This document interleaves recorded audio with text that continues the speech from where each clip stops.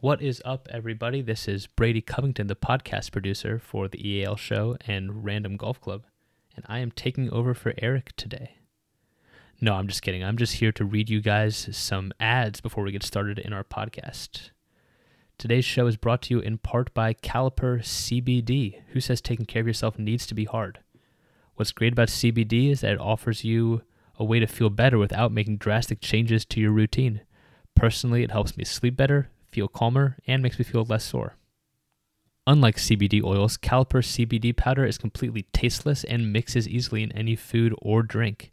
There's no weird taste, no oily residue, and no weird mouthfeel. There's precisely 20 milligrams in each packet of Caliper CBD, so you never have to question how much CBD you're taking again. You can take it in the morning, in your coffee, smoothies, evening tea, happy hour mocktail, protein shakes, cookie, water, on the golf course, off the golf course, wherever you want. Rediscover your best self with CBD product that's clinically proven to be superior to standard CBD oils. Your body is mostly water, and oil and water don't mix. CBD oil is no different. It's clinically proven that you absorb 450% more CBD with Caliper CBD powder compared to tinctures. That's crazy, 450% more. Caliper gives you all the benefits of CBD in just 15 minutes, about twice as fast as CBD oils. It also comes in convenient, affordable 30 or 60 count packs. And unlike some products out there, Caliper is completely THC free, so you get all the goodness of CBD with no high. It's also made with all natural non-GMO ingredients, so there's no filler, added chemicals, or artificial flavor. Get 20% off your first order when you use promo code Anders at trycaliper.com/Anders. You can try Caliper CBD risk-free for 30 days, and if you don't love it, they'll give you a full refund. That's trycaliper.com/Anders, and don't forget to use promo code Anders for 20% off your first order. Hey, Sklar Brothers here, Randy and Jason, and we have a couple of podcasts. If you know them or you don't know them, check them out. We do View from the Cheap Seats, which is sports and comedy, and we have a podcast called Dumb People Town where we break down stupid behavior done by stupid people in this stupid world of ours. It is hilarious. Check them both out, and now check out this podcast. And now here is Eric Anders Lang to tell you about our second sponsor for the show today, Features, or as he likes to call them, Features. Discuss how a small change can make a huge difference. Okay. I have Features. They're socks, folks, first of all. And it's a family business. I like to get this point to the end. Hugh Gaither and his sons, John and Joe, started this company in 2002 in North Kakalaka. And their mission was to create products to help you achieve your personal best. So these socks hug your feet like burritos. Anyway, what do you love most about Features?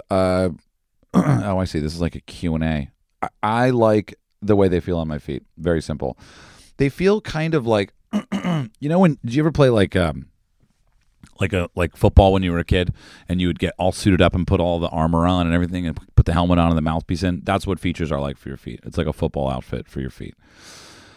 Okay, so anyway, go to features.com/Eric, FEETURES.com/Eric, and get $10 off your first set of burritos for your feetos.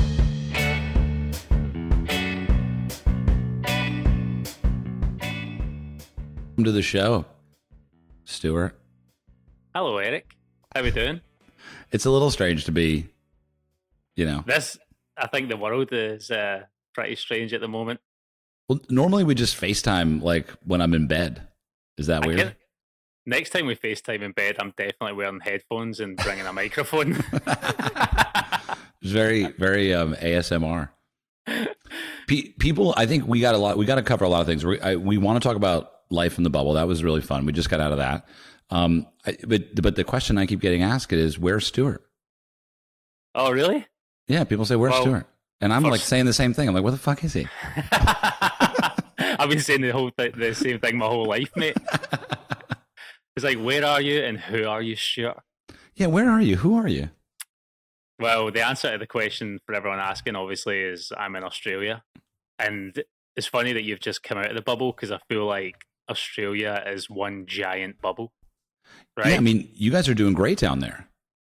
Yeah, we're I don't like to get too cocky with it, but we are definitely living. I don't want to come across as smug, but we are kicking COVID's butt at the moment. When was the last time you wore a mask?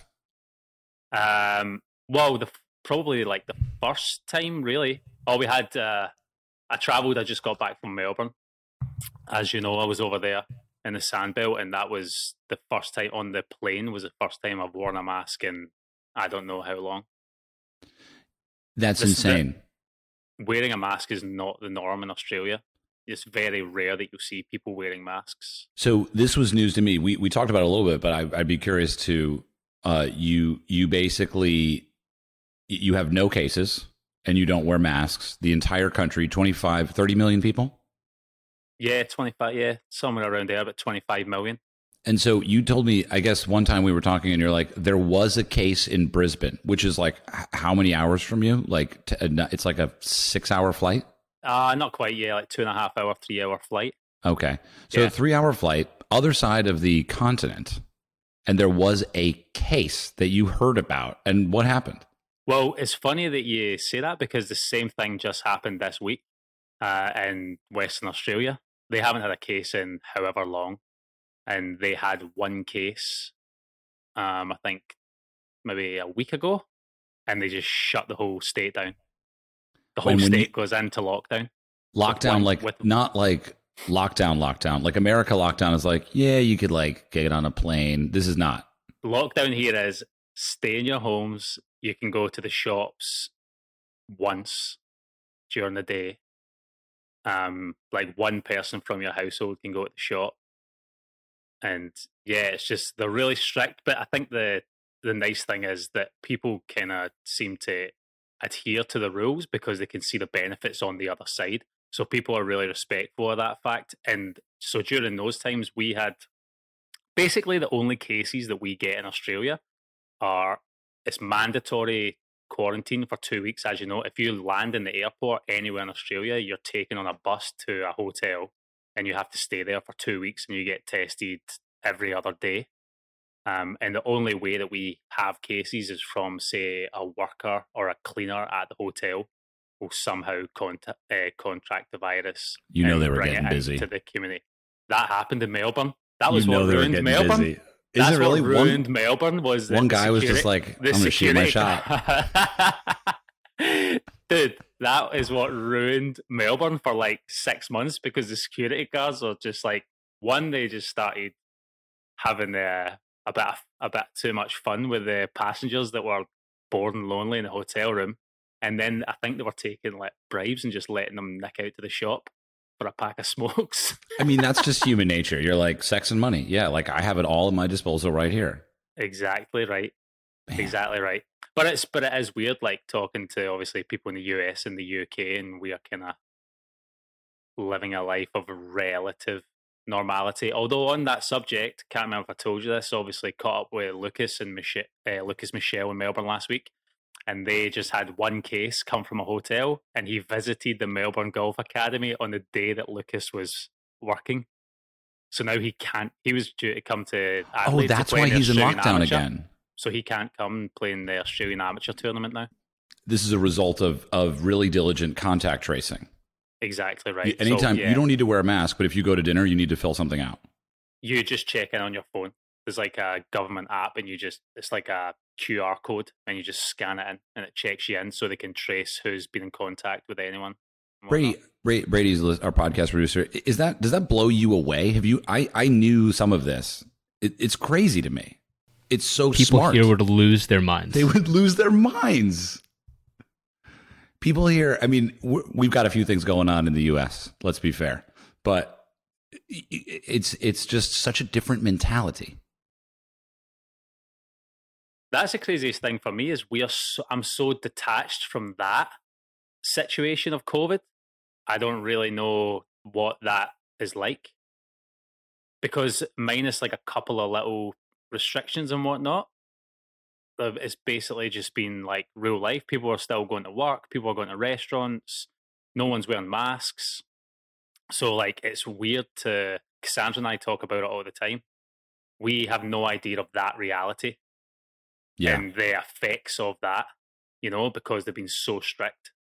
And it seems strict, but at the same time, like, you're reaping the rewards from that toughness, which is why everyone's kind of in it together, I mean, my experience was, because we went to Dubai, and we were invited to cover the Omega Dubai Desert Classic, ODDC. I guess that's the hashtag they use. I don't know. And life in the bubble was definitely like, I don't know. I mean, I guess the hotel in Dubai was kind of like the country of Australia in the sense that it was fine. You felt really safe because you were like, nobody's got it. Everyone's been tested. We've all been really safe, and you can't. I read a story about, I guess someone had left the bubble and they got caught. Like, apparently they have like spies around the hotel. So like, there was a beautiful Starbucks like right on the Gulf there, and it was like 400 feet from our hotel, but we couldn't go. You can't walk there. And I remember just feeling like, I mean, come on, no one feel bad for me. I know you don't, but I was in my hotel room and I was like, I just want to go to Starbucks so bad, and you can't go. See, that Starbucks is you to me. It's like, oh my God, I just want to go to the US and hang with you so bad, but you can't do it. We were talking about Adventures in Golf, season 6 and 7, and like, there's no way. We looked at the logistics. You cannot leave Australia unless there's like 6 requirements, and they're all like, you need to basically be killing COVID personally in order to leave the country. Which I could do. I do have a particular set of COVID killing skills. Tell me a bit about so in the hotel you were in Dubai, was it obviously all the media, but what? There were two hotels. There were two hotels, and I didn't realize that we were in the good one. Apparently the other one was called the Dumpster Hotel, and we were in it was just like media and like, logistics and otherwise. I didn't realize we were in the nicer hotel until I walked in, and the first second I was there, I walked in to check in, and Colin Morikawa was checking into his hotel room, and it was really funny because the front desk guy, people in the Middle East are very helpful from a service perspective. They are very helpful, and the guy was like explaining to Colin Morikawa, PGA champ, that there was free breakfast from 5 a.m. to 11 a.m. and Colin was just like, oh really? Like, he was just so stoked about the free breakfast, and I remember being like, that's so interesting. Like, he's stoked about the breakfast. Just filling his PGA champ trophy with unlimited Frosties. Yeah, it was like just using it as a giant cereal bowl for all the free breakfast buffet. He didn't bring the trophy. I mean, he should have. I mean, there's a lot of speculation as to how they get these trophies home. I guess they mail them or something. They got to like ship it. That's an expensive shipping cost. Think about it. If you had to leave the course with the trophy and then like bring it home, I mean, how do you even do that? So you were obviously getting up for the free breakfast. I was getting up. I just had jet lag. Oh, who were you? And who were you seeing in the breakfast room? Everybody. Like, so the craziest thing is, so you get up quite early because we're jet lagged. So I got up at like 4 a.m, and that's when I was like, man, Starbucks isn't even open, but if it was, I would really want to go. and you mosey down to breakfast, and it's just like all European Tour players. Like, it's just like Poulter, Stenson, McDowell. I saw Colin like every day, and and then Robert Rock, handsome guy. Oh, dude, what a legend Robert Rock is. Yeah, I was like more nervous around him than anyone else. I don't know why. He's kind of got like a James Bond thing going. 100%. He'd be a great Bond. He really would, right? And like, he would just like, they would put a golf scene in. 007 iron. Robert Rock seems like he's just like, it seems like you could trust him with your children, your grandparents, everything. Like he just seems like he's got you. 100%. You could keep him entertained for hours just by washing his hair. I mean, his hair is incredible. And we talked, remember, or were you there when we were at Wentworth? No, you weren't there. No. We asked him, he took a pay cut to not wear a hat. Yeah. Because his hair is so valuable. I feel like Robert Rock, he won in Dubai, maybe. Oh, He beat Tiger. It was one of the big events. I can't remember what it was now. It was a long time ago. I don't know. I don't remember he, seeing his face up there, but maybe he did. He if it wasn't Dubai, it was like an HSBC event or something. One of the big ones in either Middle East or China, and he took Tiger down on Sunday, I believe. Him and Tiger were in the final group. I mean, if you were to compare Tiger and Robert Rock just solely based on hair, like Rock's the GOAT. Exactly. He's the guy he's surpassed Jack with the 18 majors with that hair. He may have the best hair of any golfer ever. I mean, Jimenez has got great hair. Tommy runs him close. Tommy. Hoffman, biggest career move really was the hair. When he went away from the mullet, it was just kind of like, I don't even know you. Yeah, Charlie suited the mullet, didn't he? So tell us about the week anyway, though. So you're in the hotel. What's your daily commute to the course and whatnot? Oh yeah, so you eat breakfast, and because it's free, you just eat as much as you can. And you know me, like we just order waffles, omelet, everything, like cereal, 2 orange juices, 3 coffees. I mean, I'm just like, by the time I'm done eating, I'm like, I need a nap, and it's like not even sunrise. And then basically the only way to get to the course is through the courtesy cars. So it's like this crazy luxurious Beamer, and you just get in the back like you're the king, like you're Robert Rock, and they drive you to the course. It's like a 10-minute drive, and then you're just on the course, and life is totally normal. It's not like, the interesting thing was when you would go to breakfast, since it was me and our 2 camera guys, we basically were 3 of us, and you're not allowed to convene in groups of more than 2. So no way. So we had to one of us had to sit at another table and just like have a conversation from like 8 feet away. It was kind of funny. Who'd you kick out? Well, it kind of depended. I think if we were talking about camera stuff, Kerr sat alone. If we were talking about production stuff, Simon sat alone. And I guess there was one day where I sat alone, and I definitely was like, how did this happen? They just talked about you. They were like, this guy. Yeah. And then, so that was interesting because the 2-person rule. And then, but we ended up just basically hanging at the golf course as the days went on, because there was food there and it was a little bit easier to hang out. And also we were with Peter Finch and Iona. Man, Finch is we got to really hang with Finch a little more. And that guy, he is so funny. Big Texas Pete. Yeah, his sense of humor is so dry, and it was just it was great. We got to hang out. We did a pod with Brandon Stone. That was kind of my favorite part, is we did these like evening podcasts in the room where everyone was relaxed and you're just hanging out on the couch. You know what I mean? Yeah. It was cool. What was it like being at a golf tournament? Like with 0 fans? I mean, it was partly good because, we've gone to a lot of tournaments, and what's the hardest part? It's just like the logistics of it all. Yeah. You got to park miles away, and then it's like the volunteers are like, you don't look like you belong here. I'm going to report you, or whatever it is. And then also there's just a lot more media and fans, and the players are a little less easy to access. So from that perspective, it was great. Like actually being on course was kind of the awesomest part of it all, because it was just, it was like you were just on a private golf course. And, not that I'm like need to be on a private golf course, but it was more like you were at an event that, you know what it was like? Have we done a couple LPGA events together? Yeah. It's easier to do. Yeah, of course. Did you notice any difference in the players' attitudes, or was it the same in that Monday to Wednesday it's kind of chill, Thursday is like game time? But on the course, did you see that they were a little more relaxed because they didn't have as much stress with the fans and whatnot? Yeah, definitely. Because they're just with their friends. That's what it felt like, is they're just sort of hanging out with their friends, and there's just a very small group of people who were hanging out. So it was really like, honestly, I know that they miss the fans during the tournament days and like the energy, obviously. But logistically, I don't know. I mean, it seemed like it was a lot easier for them. I know the European Tour, from what I heard, is very different from the PGA Tour as far as COVID restrictions, because they're going internationally like every week almost.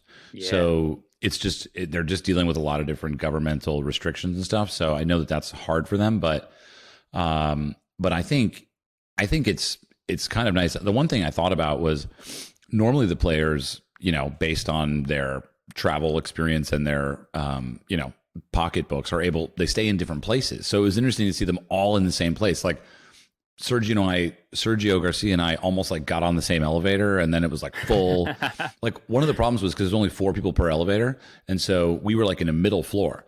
So regularly an elevator would open up with 4 people going down, and you wouldn't be able to get on, and it would just kind of happen like 5 times in a row because the elevator doesn't know that the 4 people are on it.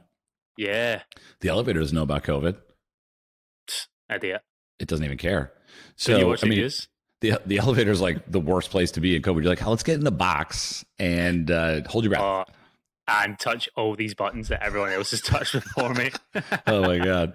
Yeah, but luckily, I mean, even the hotel staff is in the bubble. Like everyone's in the bubble. The drivers, everybody is in the bubble. So anyway, yeah, it was funny because when I saw Sergio, I was like, hey, so I don't know if you remember, but my dog almost bit you a few years ago. And you know, I live in Austin now. And he was like, oh, really? He did not care. And I was like, you know, I saw you play tennis with Dylan Fratelli. I'd love to film you and Dylan playing tennis. And he goes, I don't know if Dylan would like that. And I was like, damn, competitive. So funny. I bet Sergio plays great tennis. Yeah, I think he does.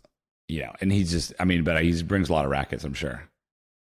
Oh, 100%. You know he breaks a racket. Because there's no rules. He can break a racket. What's Spanish for you cannot be serious? Dios mío, like la verdad. That's what they say. Verdad? That's it. He'd be shouting that at the umpire. Yeah. So, yeah, like, I don't know. It was fun.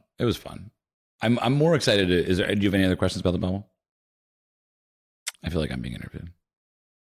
Yeah, so I just wanted it to be more a conversation than an interview. I don't have too many questions about it. It's just an interesting concept, isn't it? Yeah. Like the fact that sport is effectively still just all going ahead, and it's interesting to see how they are combating all this. Well, yeah, and like going.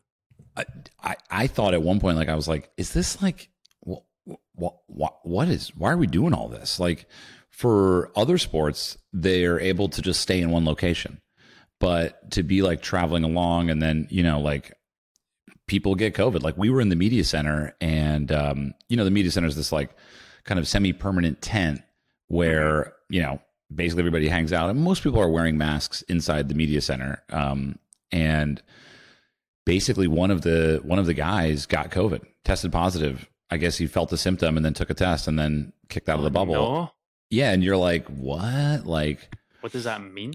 Yeah, and honestly, we were working near each other, and we didn't get it because we took a test in order to leave the country because the new rules in the U.S. So you have to take a test to come back negative.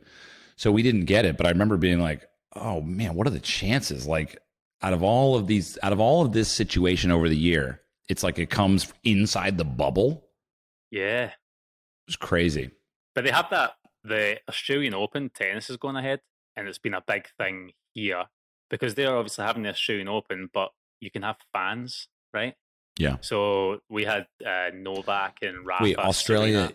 You have fans at you have football games with thousands of people watching. Full crowd. Well, I think it was 75% capacity originally, but now I think it's like full crowds. Is anyone in the crowd wearing a mask? The last sporting event I went to, you had to wear a mask to get to your seat, and then when you're in your seat you can take your mask off because they assign every single seat to a person, so they know who's in your proximity, but they don't know who you're with as you're walking around. Whoa, if that makes sense. They've got you traced down to that detail. Yeah, it's basically like Russia. They're watching. But I mean, dude, Russia's crazy right now. How about that? But the tennis, like, is a prime example. Like we've had Novak and Rafa and all that out here, but they had to do the 2-week quarantine. So all the athletes are like, they were kicking up a fuss about it, crying about it. It was in the news every day. But then they get out the other end and they played a tournament here in Adelaide with like Serena, Novak, Rafa, all the big names, and they're playing in front of a full house. And they haven't play it in Whoa. front of a crowd in 8 months, 10 months. And they were like, oh, we get it now. Like, this is cool. It's a small price to pay. So now they're going to go ahead to the Australian Open and it's going to be packed crowds at every tennis match. And they're like, oh, this is amazing. That's crazy. You know?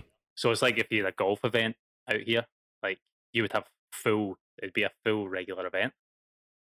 Because sorry, a little hot there. So wait, were they able to practice while they were in quarantine? They must have been able to like hit balls. That was the biggest thing. They were all crying about. They couldn't really, saying it wasn't fair. And amazing, yeah. Because then they get out on the course and they're just like, like missing everything. They're just their skill level went down. But it's like, guess what? You're all in the same boat. So no, it's not like people are getting the upper hand on anyone else. You know, all the Australians have the upper hand. Get Leighton Hewitt back there. Ooh. Maybe it's a nationalistic goal. They're like, yeah, you're going to have to quarantine for, 30 days. No tennis, sorry. Yeah. And the tournament's the next day. They're just like, Pat Rafter, any second thoughts on retirement? Dust off the shoes, Pat. Yeah, so. So what was tales about your birthday? Mr. Foro? Geez, dude. This is the first podcast as a 40-year-old. This is a big deal. That is. You're almost getting too old for podcasts. I'm surprised you knew how to work that microphone. I mean, I think one of the it's actually really interesting, and it's probably a pretty deep discussion. Are you ready? Go. I'm all ears. So we talked. So my birthday was yesterday. This is Thursday. This podcast is going to come out next week. But we talked Tuesday night for like an hour and a half, and I didn't think anything. We were just talking about whatever. I don't even know what we talk about when we talk, but we were just talking, and then I woke up the next morning, Wednesday, February 3rd, and I had this email, and you would send me an email, and it said happy birthday, and then there was a link, and I was like, what is this? Like, I thought it was, honestly, my first thought was like, oh, it's like an e-card. Right. You know what I mean? Like some dancing monkeys, and then like a little guy that's got my face on it. Like the jib jab thing. Remember? To be fair, it pretty much was 30 minutes of dancing monkeys, and I was the master. So you must have. I don't know how you got everybody involved in this, but it was probably like. Maybe it was like 30 people or more, maybe, and it was all just like my cousins, my aunts and uncles, my parents, my siblings, all of our friends, the people that we work with, we travel with, and you cut it to all of this music that like from our history, like that's how you got the Frank Ocean in there and the Iration and the Old Crow Medicine Show, and it was just like literally I got 35 seconds in, and also I'm a little jet lagged, so I woke up at like 5. I downloaded this thing at 5:30. I'm sitting out on my patio, and I'm just like, it's dark out, and my aunt is like, even as a young boy, you were an adventurer, and that I just burst. The best opening ever. Was that? That's Gretchen, right? Yeah, Gretchen. Yeah, and when she's like, I love your podcast. I listen to it often. Dude, I burst into tears. And I just like, because so also funny. I had a call the day before with Nora, my like therapist, and we were talking about this kind of idea of identity, and I was reflecting on my experience with Craig. You didn't ever meet Craig, but my sponsor, my AA sponsor. I tried to get Craig, but I wasn't sure how to go about it. Oh, if you got Craig, I would have fucking just ran through a window. Yeah, I don't know how you would have got Craig. I was saying to Cassandra, how do we get in touch with Craig? Yeah, how could you? I mean, you would need to. Yeah, you know what you would have. The way you could have done it is you could have like while someone was here, you could have asked them to like. Ask for my phone and just stolen numbers. That would have been almost scary good. Like I would be like, yo, chill. Like, what do you? I was wondering how you got everybody. And so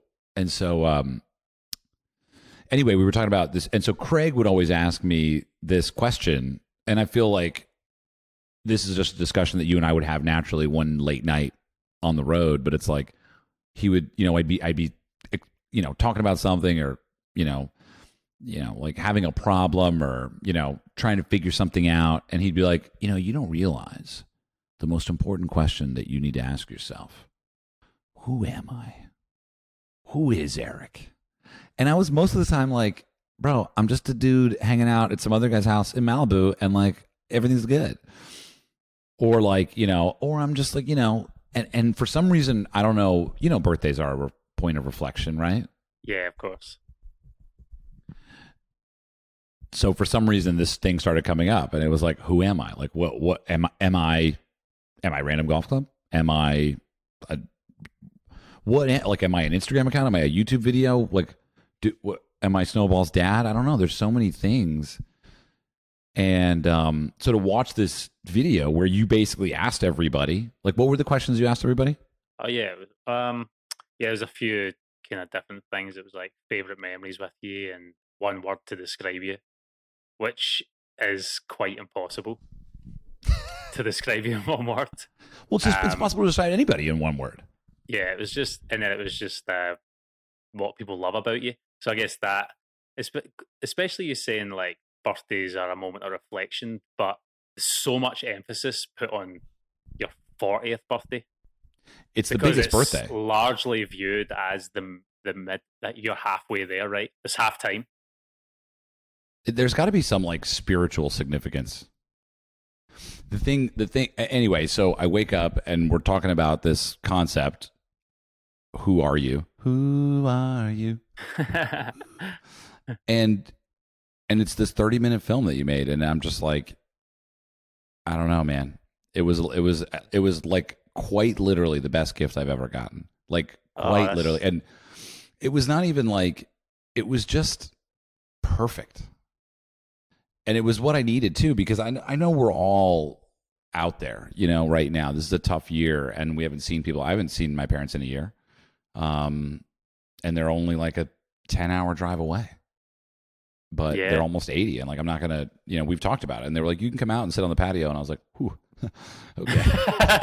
That sounds like a riot. You're really selling it up to me, Mum and Dad, but maybe I'll pass. They did get their first dose of the vaccine. They did?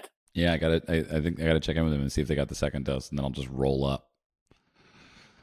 Yeah, so that, I think that's the biggest thing with that, is it would be a lot of faces that you haven't seen for a while with everything that's been going on, just popping up, Yeah, on my like tired ass in the morning, just still reeling from, I don't know. And then so what was really interesting actually is then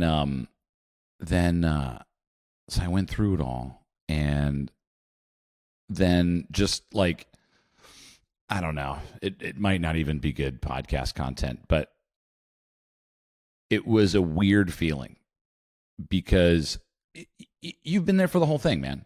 Like, we met on episode 1, season 1 of AIG. That's when you and I met. So you've seen and you've been responsible and you've been on the road of this whole thing. And like, I don't know, man. It's kind of messing with like, who am I? Because it's like the end of the day yesterday, end of the birthday realization was, I really realized that, well, yeah, if you keep asking who am I? And then, dude, you need to see this movie. Have you heard of In and of Itself? No. Dude, you would love it. It's so good. So it's this guy, Derek Del Gaudio, and it's like a film. It's a filmed version of a theater performance that he gave for like 2 years in New York.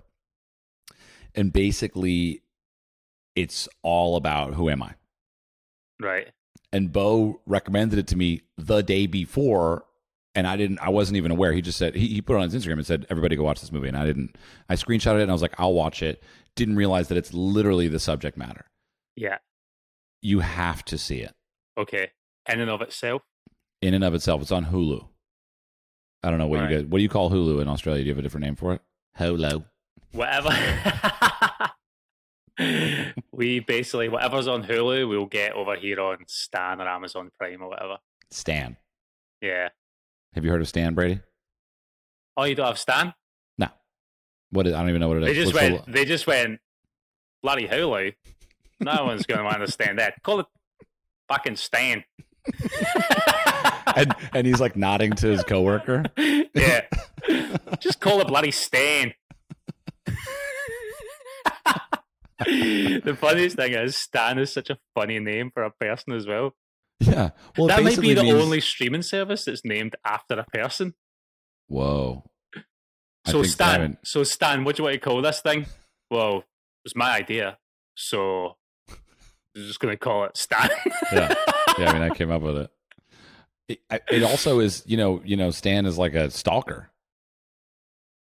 So you don't know that from Eminem? No? Oh, Stan, yeah. I wrote you letters and you ain't calling. Yeah. And so when you stan somebody, it's like you just freak out. You just like fan out on them. I used to be called Hulu, but that name was stupid. So anyway, it's this incredible like magic show meets like philosophical question and storytelling about who we are and what defines us and how we see life. And basically it's incredible. Like it's unbelievable what transpires throughout the course of the 90-minute film.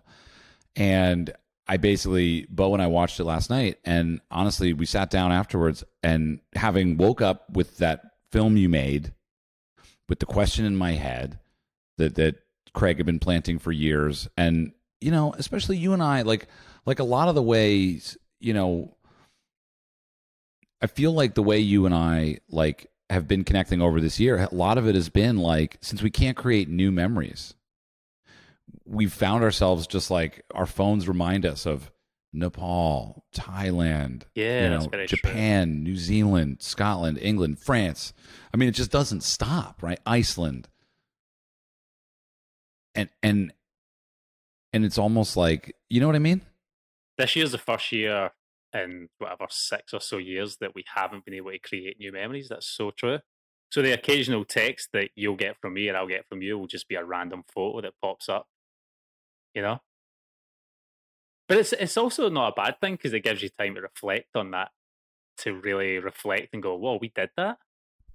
It's not bad at all. It's actually it's created like a more of a profound realization over who we are, for me at least, because in looking at all that and then in watching that film and then in hearing essentially this film that you made, which was essentially reflections and memories, right? Because it was like my parents being like, we used to have to go to school and your teachers would say, get your son in line, or like, the things that have happened and the memories. You asked everyone, what's your favorite memory of being together? And then basically at the end of the day, like, it's like I was sitting outside and I was like, it seems like who we are is essentially just like this beverage that contains a portion of whoever we've been around. Because there's no version of life where you haven't connected with anybody. There's, you know what I mean? And it's like, how have you touched somebody? Right. And like, what have you, because the way I thought about it initially with Nora when we were talking was like, the way I think about who I am a lot of times is like when I die. Have you ever thought about what happens when you die? Like the flash they say when your life flashes before your eyes? Yeah, all the time. What do you think about it? When I die, what happens? Yeah. I just wake up in another universe. So tell me about that. I'm actually curious. This isn't what I was thinking, but I'm curious. This is going deep. Welcome to the Eric Anders Lang Golf Podcast, which we will discuss. We got the golf out of the way. Life and death. So I think that this, like what we're in, call me crazy, is all kind of like a simulation. Because how many dreams do you have a night, right? You literally have millions and millions and millions of dreams. And in that moment that you go, I had the craziest dream last night, and you go through like a period of time in that dream, you live for so long in that dreams actually those dreams only last like millisecond. So I literally think I'll wake up from this with vague memories, because how many memories do you have from your life? They're selective, right? Not that many. So I think I'll literally die, wake up, and go, I had the craziest dream last night. And we were like, I was worked on a golf show, and we just like traveled the world, and we done this and done that and done this. And then it's just a continuum. That's basically what I think. Why does that make me want to cry? I don't know. That's why I'm not really scared of death, I suppose. I am and I'm not. I don't want to die.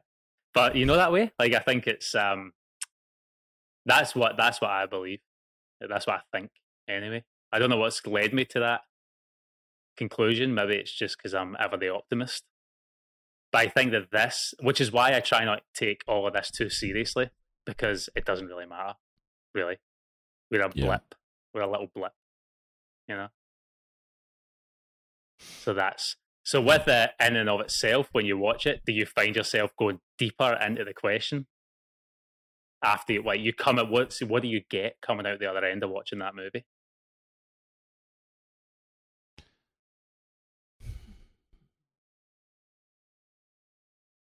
I think the theme of the film is centered around this profound desire to define ourselves, good or bad, and to be seen for that. Like, but it's also not one thing. It's interesting. It's actually, I don't know. It's. Have you seen Pretend It's a City? No, The Fran I've never heard of Lebowitz? it. No. Oh, the one you told me to watch about New York, where she kind of complains the whole time. Yeah. So she does complain, but then it's also kind of really endearing. And that, I think, if you look at Fran Lebowitz, she is someone who doesn't ask the question, who am I? She fucking knows who she is, and she does it, and she's unapologetic for who she is. And that is something that's so rare. And that being truly, truly able to say, I don't care what you think of me. This is who I am. If you don't like it, whatever. And I think to see who you truly are, you just need to look at the friendship circle that you have around you, because you can literally, I'm sure, pick a handful of 4 or 5 friends, and you know that you can truly be yourself within that friendship circle with no judgment and that's when you can let all your guards down, and you are in that moment. That's who you are. That's who you are. Because you know yourself when you're with someone that you love and you know there's no judgment. That's when I think you know who you are.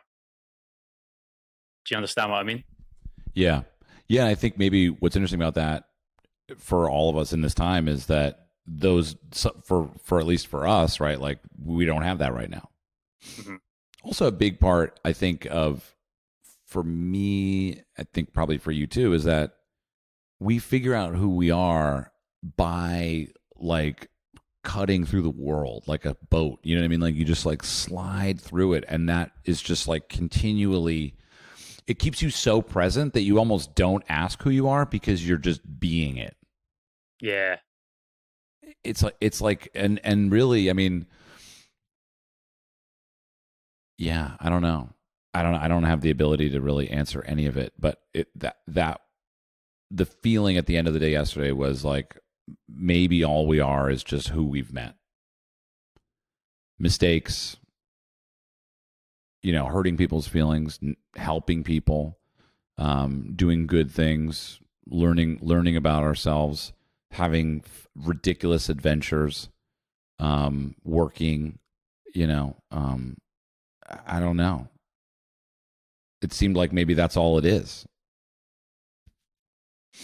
How was the golf yesterday? You went and played golf, as you would do for your birthday. We played golf. Dude, the golf in Austin's pretty good. Yeah, the golf in Austin is pretty good. We apparently so there's this place called Barton Creek. It's like a hotel. And they have 4 courses. They've got 2 Fazio courses, a Crenshaw. What's the fourth one? Anyway, whatever. There's just 4 great golf courses. It's private, but if you're staying at the hotel, you can play all the courses. Anyway, they're a fan of RGC, so they were nice enough to let us come out and not have to stay at the hotel or anything.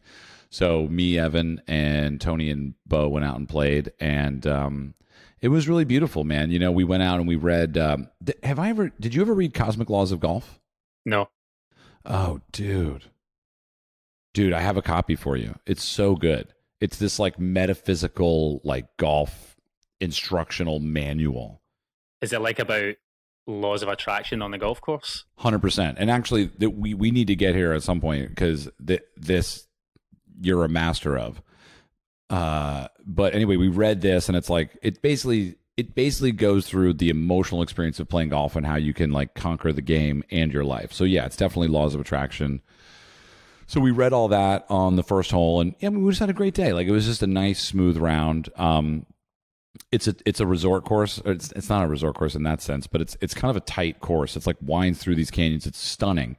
Yeah. It's a little tight, so if you're offline, you have to reload. So we brought enough balls for all 4 of us to yuck about. But yeah, it was really great. And then and it was just like it was just one of those rounds where you're like, it was just really relaxing. We don't really play a lot of golf in the middle of the week, so that was kind of nice. Yeah. Yep. Yeah. It's funny because I feel like you and I have talked about like what makes a good golf round. Yeah, exactly. Which is the reason why I hate the top 100 lists. Why? Because if you're worried about, I think if you're concentrating on the kind of top 100, and no offense to anyone who loves the top 100 list, but I think if you're concentrating on that, you're kind of forgetting what golf's about. You know what I mean? Like, we talk about this all the time, and people are sick to death of me banging on about it. But Scotland, the place that sticks out in my mind is always Brora. We always go back to that, but it sticks out more to me than, say, a Royal Dornoch, which is in the top 10 in the world, or to a Kings Barnes, or which is nothing. Those places are incredible, but my experience of Brora made the course so much better for me. And that could just be naivety on my behalf because I'm not hugely into architecture, and maybe I don't appreciate kind of subtleties behind the golf course. But yeah, for me personally, it's more about the company you keep and the general vibe of a place as well that is really special to me. But even Brora, from an architectural perspective, I mean that place gets cred, right? Like, yeah, it does. James Braid. I remember all the par 3s have a different direction, so you get 4 different winds. They all meet in the middle, don't they? Yeah. They're all literally 90 degrees apart, so you get one wind off the left, one on, one down, one off the right. I mean, that place is incredible. It's amazing. It's funny, Brora to me felt like it hadn't even been designed. Whoa. It felt like it was just, you just followed the land. And that's the best kind of compliment I can give it. Yeah. That it just feels so natural to just walk the way you're walking and just hit your ball that way. And it just all flows so beautifully. You know? Yeah, there was something special about that day. Also, I think for us, we value, like, in our travels, right? Like, what are some of our best memories on the road outside of the golf? Oh, so it's always the people and the towns that you visit for me.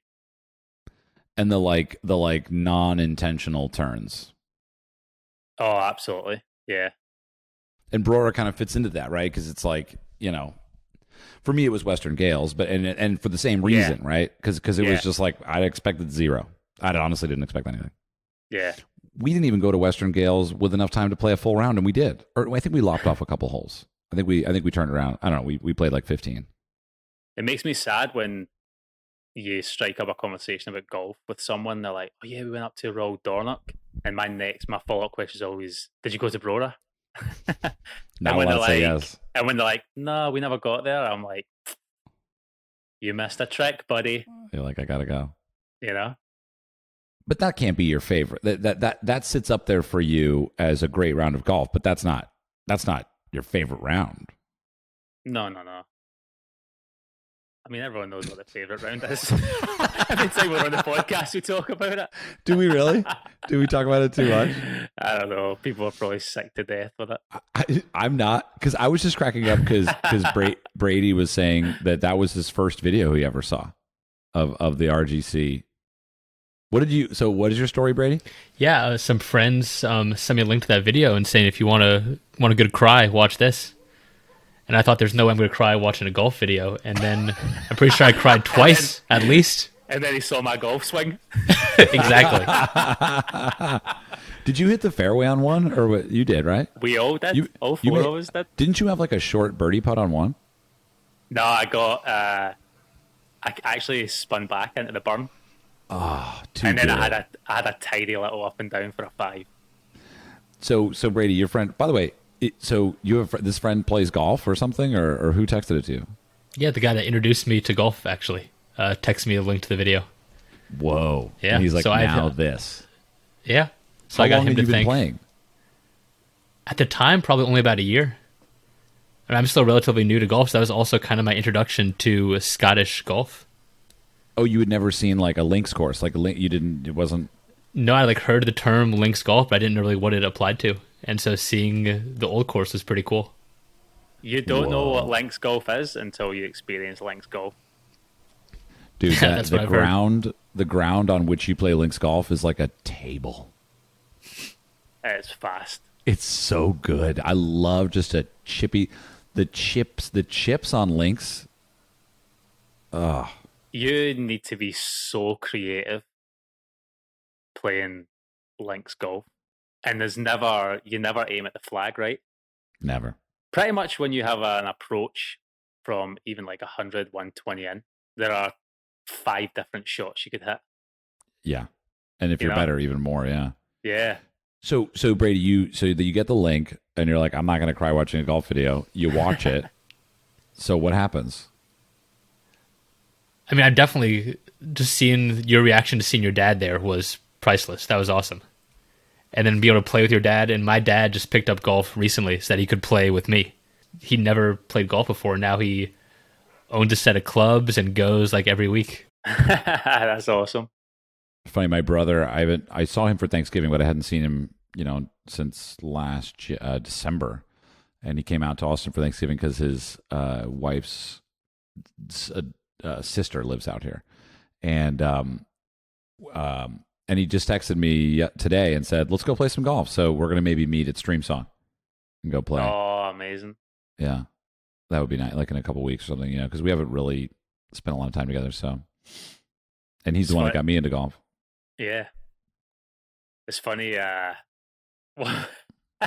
His question for the fallback career, everyone was like, oh, he'd be a poet. And Chris was like, he'd be an actuary accountant for a law firm.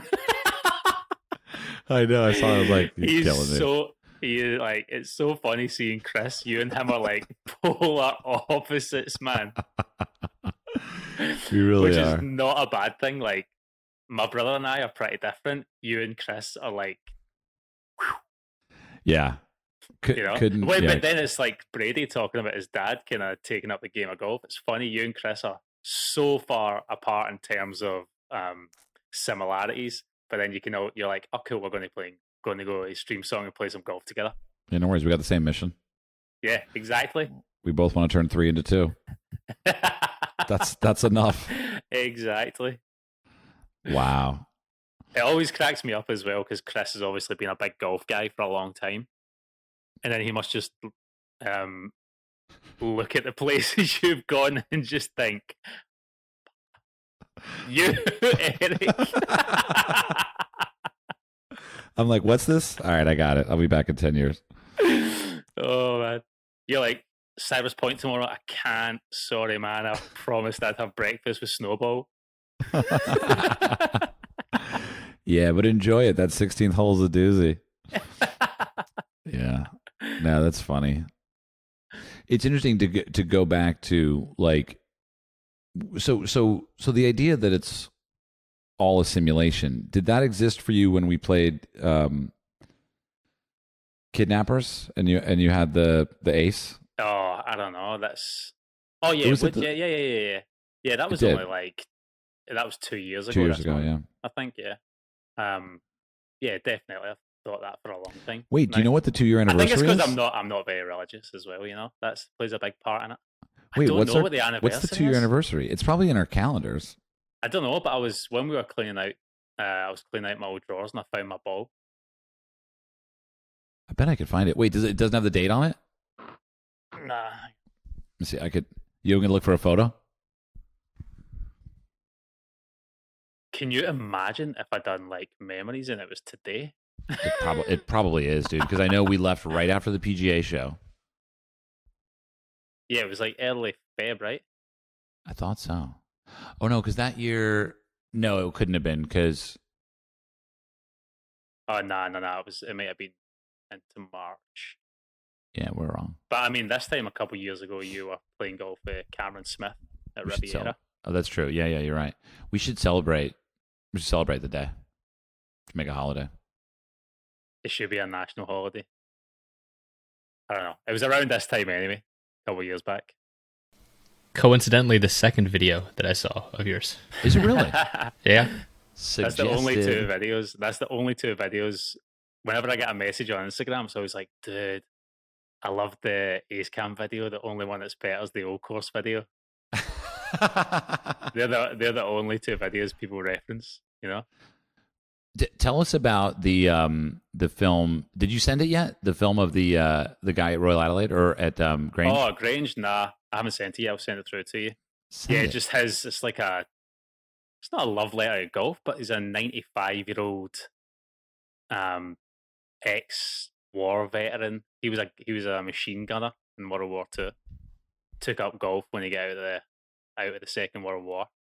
Was a member at the golf club I'm a member at here 50 years. And then he just decided, you know what? I think I've played enough golf. I'm just going to retire. Rides his bike to the golf course twice a week. He used to ride with his clubs on the back, but it got too much for him. So, rides his bike there twice a week. And then he's just decided, I think I'm going to retire from the game of golf. I just thought that's such an interesting concept. Like, do you think, so not polar opposite, but another view to that is I just sat down with a elderly golf pro in Melbourne who told me he would be happy if he died on the golf course. So Kevin's like, I'm done. Like, I think I'm ready to give the game away. Whereas Brian, the guy that I spoke to, he was like, I think I'll just play till I die. Right. What do you think you're going to be, the latter? Man, I mean, that's a really good question. Isn't it? Like, where do you sit in that? Do you think there'll be a point where you're like, I think I'm done with the game of golf. I'm going to hang the clubs up? Or do you think you'll still be out there grinding and just be like, oh, just strike me down? It's an interesting question, right? I mean, I've struggled a little bit with, like, we've seen so much in the world of golf and you know, it's like almost like there's really only one thing I want to do in golf right now, which is like play the old course in reverse. That's like, you know what I mean? And it's kind of like, it's someone described it to me from their point of view. It was Mike Kaiser, the owner of Bandon Dunes' son. He described it to me as he's spoiled. And I guess that happened here, right? Like, not intentionally. Like, in you know, I mean, in the beginning, it was just like it was just like Roosevelt, and then, you know, 9-hole public course, and then I would sneak on in the middle of the night and like bring a glow ball, and like I'd be terrified that I was going to get in trouble or something. And I don't know, like it's kind of like the game of golf for me now is not about me. Like, I think I'll always be around golf, and I think I'll always be interested in golf. And I think it's almost like, who am I? To me, going to play golf almost feels selfish. it almost feels like, we've talked about this too, like, because when we would go have an interesting experience, like that experience of playing with your father at the old course, for example, like, we were there, and we were humanly there, but we were also filming. And filming something is both a way to exist deeper into it, but it also takes you out of it a little bit, because you're like 100%. You're fucking with the camera, and you're like, oh, but I want to ask you a question, and like, it's an art form in and of itself, but it almost takes you away from the other art form, which is just the land and the sky. So if I did sort of, quote, give up golf, it would only be to focus more on something that I find more meaningful, because ultimately, you and me are the same. Like, we're interested in things that are meaningful, in meaningful conversations, and going to a place for a reason. And so, I don't know. I feel like it would only be superseded by something that had more meaning, which might be, the way I see myself is that we would build some type of golf place, and I would be there, but I wouldn't be like, I'm going to go play. Like, it would be more like, what you got, kiddo? Yeah. I mean, how old are you? Yeah, well, and he'd be like, what was it like when Stuart got the hole in one? And I'd be like, yeah, a little FaceTime. And by then they'll have like AR. You're like, why don't you ask him? And I'll just be like stuffed in the corner. Oh my God. Taxidermist of me holding the ball. I love it. Just the way you're like right by the flag there. I don't know. I mean, it's a tough question. Like, what do you think? I mean, I think I'll just keep playing till I die. just gonna dig your own grave in a bunker. Wouldn't be the first time with a sand wedge. Yeah. Isn't there a bunker in the old course? There's one called Hell. Is there one bunker? Is there one just called like My Old Grave? There has to be a bunker called the Grave. Iona knows all the names. She knows all the names of the bunkers. Roll Troon at the postage stamp. That's the coffin. The coffin bunker. Yes. There you go. That's where we'll go. Yeah. One-way trip. I don't need a return flight, ma'am. I'm gonna die here. That'd be an interesting journalism piece, is like sort of poetic deaths on the golf course, something like that. Yeah, it happens a lot.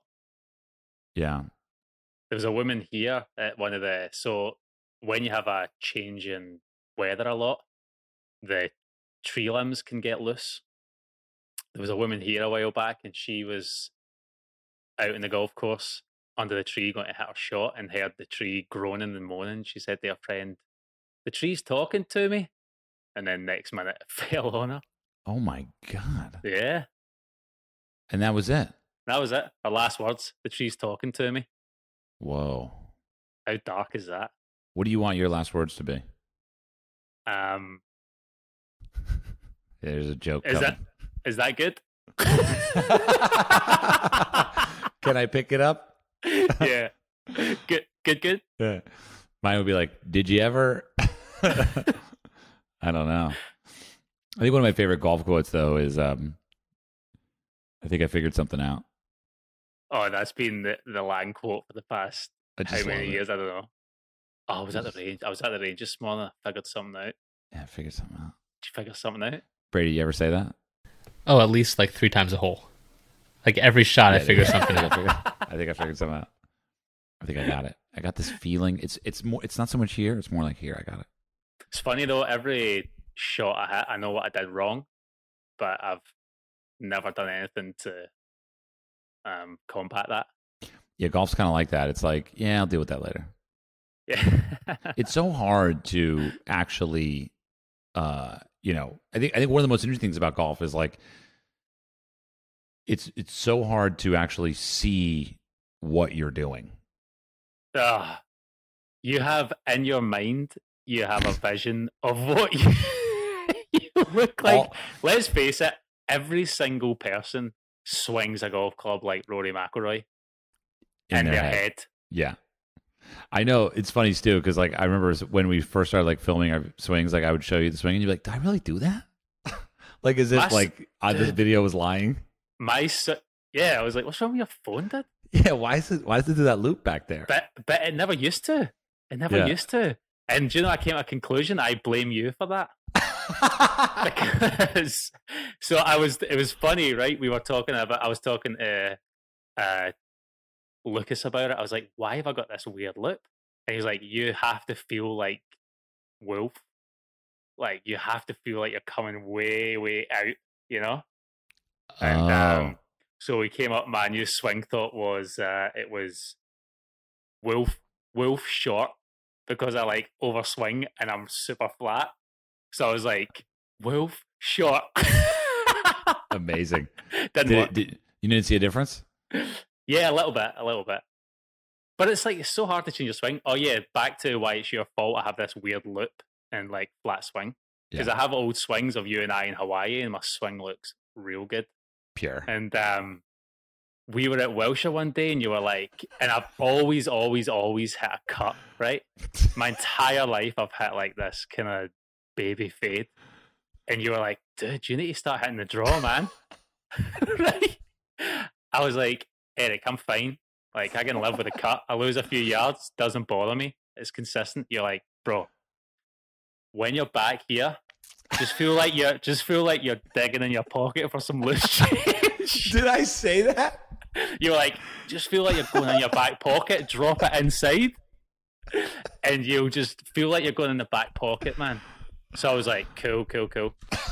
So now I go back, and then I like do this weird look because I feel like it, and it actually looks like I'm getting my wallet out my back pocket. And it is all your fault, Lang. Oh my god! Wow.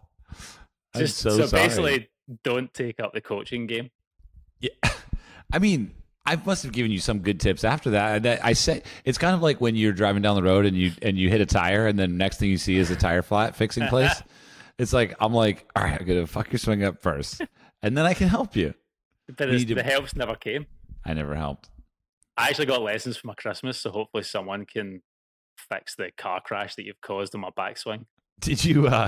Wait, was I also responsible for you when you got the chipping yips, or is that is that someone else? It's all correlated. It's all this. Didn't you know when we spent a lot of time together when I left the US, my short game got dynamite. Oh yeah. You've always been really good with short game. I'll just be my putting's definitely the best part of my game. Yeah. I'll just go to this swing coach and they'll be like, "Where did you learn that?" I'll be like, "Eric." I was like, "Oh, you know Eric Anders Lang? Oh yeah, he seems like a fun guy." No, he's an asshole. I hate that guy. Oh my god. Fun times. Didn't we birdie the same hole at the old course? Fourth hole? I had to chip on the green. That's right. That was incredible. Is that in the film? Is that in the film, or is that just our memory? The birthday putts are there. Dude, you leapt for eagle. Oh, that would be sick. You were so close to getting the eagle to the eagle 3. It was like such a good roll. What a day, man. Who's the craziest person we've met while on the road? Like, who was the one person where we were like, whoa? That's a good question. There must be somebody. Does anyone stick out in your mind? No, I'm like trying to think about it. Like, do you know who I think was like secretly crazy? Do you remember Jed? Oh, Jed. Jed from Iceland. Oh, or Isle of Man. Isle of Man. Project Abandon Jed. Jed. Now, whenever we want to get rid of someone, we call it Operation Jed. Yeah. Later Jed. Later Jed. We almost called our company Later Jed Productions. So someone who I think could have got crazy, and I kind of wish we'd invited him on our night out, was, remember Rinji in the from Thailand? Who was Dinesh's right hand man? Yeah. He was dark, bro. Yeah. He could have got crazy. I feel like he was just like doing everything to help out the boys on the day. If we had got him out that night, we went out in the pole, I think he just should have been like, ah! You know? Like, he definitely had seen some shit. He could have shown us the Nepalese underbelly. It felt like there was definitely like he is aware of how the mafia works in Kathmandu. 100%. Yeah, like he knew where to not go, where to go. Yeah, like he's like, there's a reason why Dinesh, worked for this guy, and I think it has to do with a lot of like things that you can't talk about. Yes. Oh no, I know, but who it might be was the guy. Remember the political guy who like met us at Royal Nepal, and we took the photo. He's like, take a photo of me. So we took a photo of him. We put bunny ears on him, and he was going to arrest us, and then he was going to shut us down. So the craziest thing, I can't remember if I told you this. This was like the sergeant, the general guy. Yeah. And you're right. The craziest thing, I'm sure I told you this. I was in Cardiff in Wales in a coffee shop, like a tiny little coffee shop in the middle of nowhere in Cardiff. And the guy that served me was Nepalese. So I was like, no way, I'll be in Nepal. It was the best experience of my life. He was like, yeah, I've not been there for years. And he said, what were you doing in Nepal? I said, I was at Royal Nepal Golf Club. He says, no way. My father-in-law is I can't remember what his role was. I was like, it wasn't the general, was it? And he went, yeah. What? I went, like, talk about a small world. I met his son-in-law in a boutique coffee shop in Cardiff, Wales. What a small world. How crazy is that? That is insane. I was like, that guy's kind of terrifying. He was like, yeah. Yeah. I was like, no wonder you're hiding out in Wales, dude. Oh my God, I'm as far away as I can possibly get. How funny is that? Yeah. All right, you want to FaceTime still? Yeah. So we can be ourselves. Yeah. Who are we? I feel like I have something I want to tell you. We're not the people you met on the podcast. Who am I? Who am I? There you go. This is I think that's the thing that I was trying to really get at is as well the who am I thing is compounded because it's like, like we're as close as we can be to ourselves on camera, but on some level that changes over time. You know what I mean? Like who we reveal ourselves to be. I mean, there's so many things that I would never ever share on camera. You know what I mean? Or like, I don't know. It's just like, it's a weird thing. It's like the world is telling when you do something out there, like in the world like that, like publicly, for example, like that's not you, but the world would tell you that it is. Was it strange for y'all that people on the internet know things about you? Like, is it strange, Stuart, for you that I know that you played the old course with your dad? Yeah, but that's like beautiful. That's like how? Because as much as Dad and I think that day was about us, it wasn't really. It was about like a greater golfing community, and that's why it resonates so much with so many other golfers. Is because a lot of people got into the game of golf through their parents, be their mum or dad. So that is something. The whole St Andrews is ground zero for golf, and everyone dreams of playing the old course one day, and to do it with your dad. So I feel like as much as that day was about Dad and I, everyone sees themselves in that video as something that they would like to experience. So that's why it resonates on so many levels with people. It's like, here's two guys that grew up loving golf, father son. That's a common bond, and they're out having this experience that I would love to have with my dad. That's the message I get a lot, and like it's the really nice message as well. I wish I could have done that with my dad. Unfortunately, my dad passed away, and they're the ones that's nice to like have conversations with people about. When people kind of like reach out.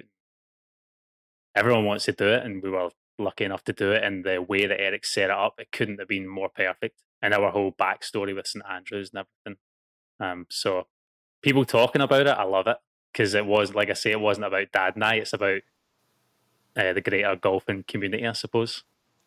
And to take it a step further, now those videos are the reason that people are falling in love with golf, or the reason that they want to start playing golf. Eric would get a message once a day, I think.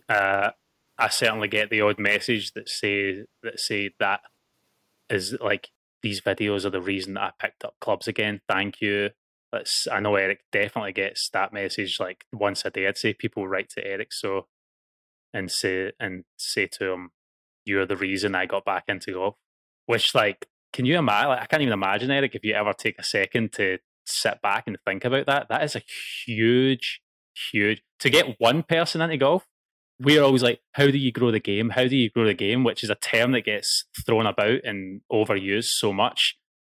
But to actually see the recognition that you're growing the game, more people are taking up the game, more people are getting back into the game that fell out of love with it because they realized it's not what they thought it was. So that's a huge achievement and huge recognition of the work that you've done over the past 5 years, I think, Eric, as well. It's funny, you go through like life, and yeah, I think one of my favorite quotes recently is this Einstein quote that says there are two ways of living. One is as though nothing is magical, and the other is as though everything is magical. And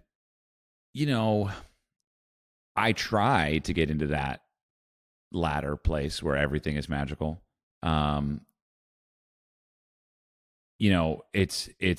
It's things like that experience we had there and in other places that it just is a highlight. It's a spotlight, and everything else goes dark, and that becomes like the meaning, right? The whatever it is, and the beauty of it. And it goes back to what I was saying earlier. It's like we are merely a collection of messy paint of people and experiences that we've had together. And honestly, to add to that, your version of it, which is how does the simulation play into that as you move forward, right? That's the question. So what are you? If you're just a dream, do you just keep waking up or this is just a dream? So how do you wake up in the dream? You die? Have you ever died in your dream? Of course you haven't. What happens when you die in your dream? You wake right up. You've thought about this? I feel like Homer Simpson. Eric's like, I came on this to be cheered up, and all I've been told is that no one cares about me, and it's all a dream. Yeah. So when you wake up from this dream, you only have like a handful of memories? Yeah, which we do anyway. I only have a handful of memories. Like, I don't remember everything that happened on the Scotland trip. I remember the old course. But when you wake up from this dream, one of those memories is going to be Eric telling you to put some change in your back pocket. If I wake up with the same swing, I am going to be fucking pissed. It'll be a nightmare. I'll go, oh my god, I had the craziest dream. Like, my swing was like Ricky Fowler, but twice as flat. Wait, so in our life now, what is a dream? In this life, like right now that we're living? Yeah, so like you woke up this morning, and what were those dreams? Just more simulations. It's just a continuous loop. Like your swing. I'm